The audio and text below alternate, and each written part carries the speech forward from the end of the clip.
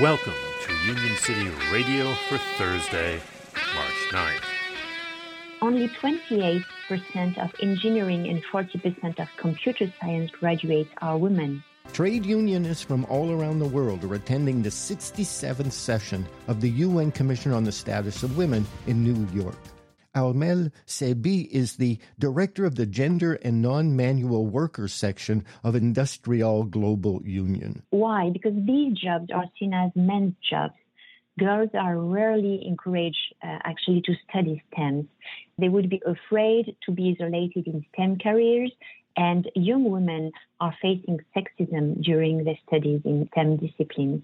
And there are very few role models or mentors that can help young women overcome these difficulties. So addressing discrimination in STEM jobs also begins with the recruitment process. Trade unions should push for policies at national and company level, so in order to ensure a transparent, open, and accountable hiring process. And trade unions also should make sure that conscious and unconscious bias in recruiting new workers, especially in technical positions, should be addressed. That report from Radio Labor.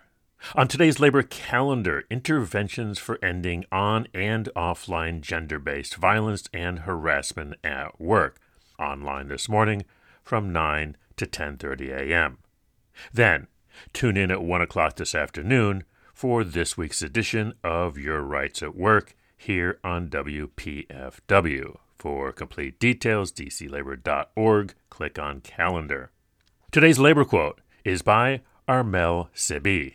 The lack of work-life balance is an issue for women in STEM jobs. So trade unions should negotiate measures on work-life balance for men and women. In today's labor history, on this date in 1912, the 16-month Westmoreland County coal strike began. It was known as the Slovak Strike because some 70% of the 15,000 strikers were Slovakian immigrants. Union City Radio is supported by our friends at Union Plus. Find out more at unionplus.org. This has been Chris Garlock. See you on the line.